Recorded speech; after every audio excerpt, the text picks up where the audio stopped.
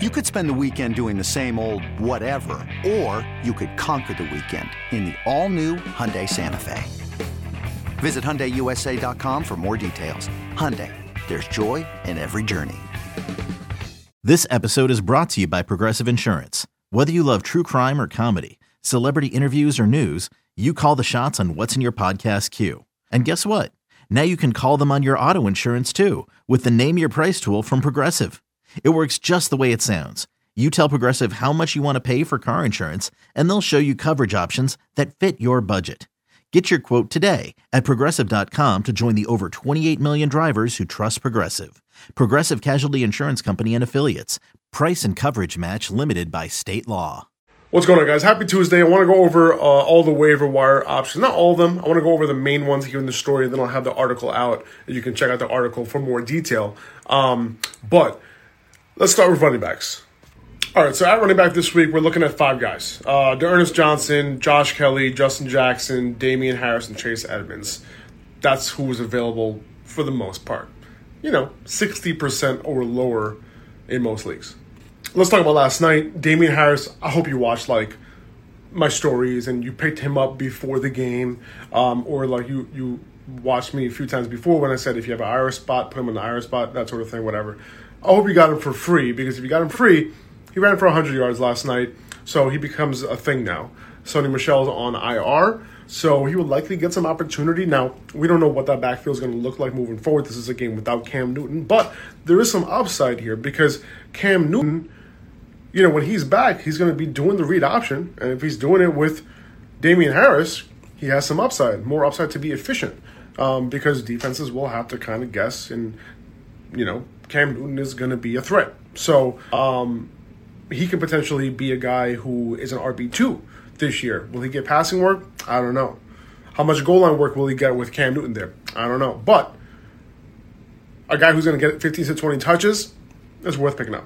All right, let's talk about D'Ernest Johnson. He saw more touches, more snaps than Kareem Hunt in this game, but keep in mind that after Nick Chubb went out, Kareem Hunt still had that groin issue, right? It's not like that just magically went away. He didn't practice all last week. He got a limited practice on Friday. I don't think the Browns had any intention of playing Kareem Hunt as much as they did, assuming that Chubb was going to be available all game, but they had to do what they had to do. D'Ernest Johnson did look good on his touches, and that Cleveland offensive line, their run blocking is great. The scheme is looking good and different, and they mix it up. It's legit.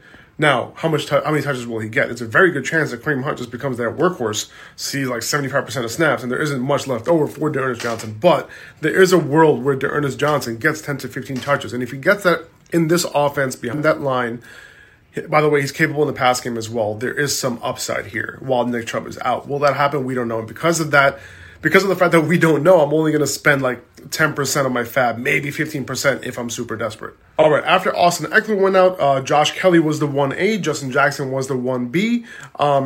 Josh Kelly, he was the guy behind Ekeler this entire time. Keep in mind, Justin Jackson was behind Austin Ekeler in week 1 before he got hurt early in that game. But, things change, and Josh Kelly looks okay. Not great. He hasn't been efficient. But, he's shown that he can catch the ball, that sort of thing. Justin Jackson can as well. So I think, Josh Kelly is available in 40% of leagues, 45% of leagues, something like that. Most people are going to go after him and spend, if he's available, I would spend about 30% of my fab to get him. But it's possible that, you kind of put in a low offer for Justin Jackson, 15% or so, because I think the role is going to be close, 50-50 split, I would say. And Justin Jackson even has a chance to surpass Josh Kelly. So there's a chance that you put in that lower bid and it's actually a smarter play. Because he's capable in both the run and pass game as well. If Chase Edmonds is available, I think he's the best long-term stash. If you don't need any of these guys over the next few weeks, I think Chase Edmonds is somebody who you can plug in a pinch if you have to for some upside. But more importantly, I think he can start to creep into Kenyon Drake's workload potentially. And you don't want to wait to grab him when that happens, because then you have to spend a lot more. So kind of have him on your bench just in case it does happen, because he has the upside and he's shown to be efficient over his career when he's given opportunity. And he's already being the more used guy in the passing game. I think he had more targets in week 4 than Drake has all season long. So he has that going for him. And if he adds a little bit more carries to his repertoire, to his workload over the next couple weeks, I mean, he could be pretty valuable. So he's somebody that I'm stashing on my bench for now, just to see if anything changes over the next couple weeks. I think the only wide receiver that I'm spending real money on is T. Higgins. He 150 air yards in week 3.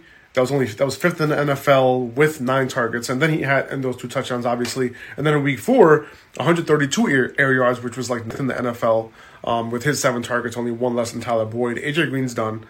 Tyler Boyd and T. Higgins. Sorry, brain farts. T. Higgins, they're going to be the guys. Pass-heavy offense. Joe Burrow looks good. This week is going to be tough, obviously, against the Ravens, so I might not be playing him, but he's the best long-term ad, I think, this week, for this year. Especially when you're looking later on in the season when they get more rapport, and when AJ Green is kind of a little bit more phased out and he's like not actually getting targets. So unfortunately, I think that's how it's going to roll for AJ Green. But if you grab a T. Higgins, 20% or so, I don't mind spending up on him. I think the next guy I'm looking at is probably Laviska Shenault. His opportunity went up. There's a little bit of room behind DJ Shark. Will it be Cole? You know what I'm saying? Like it's a little bit of a toss-up, but Shenault just has the most upside, the most talent. He's the most electric with the ball in his hands.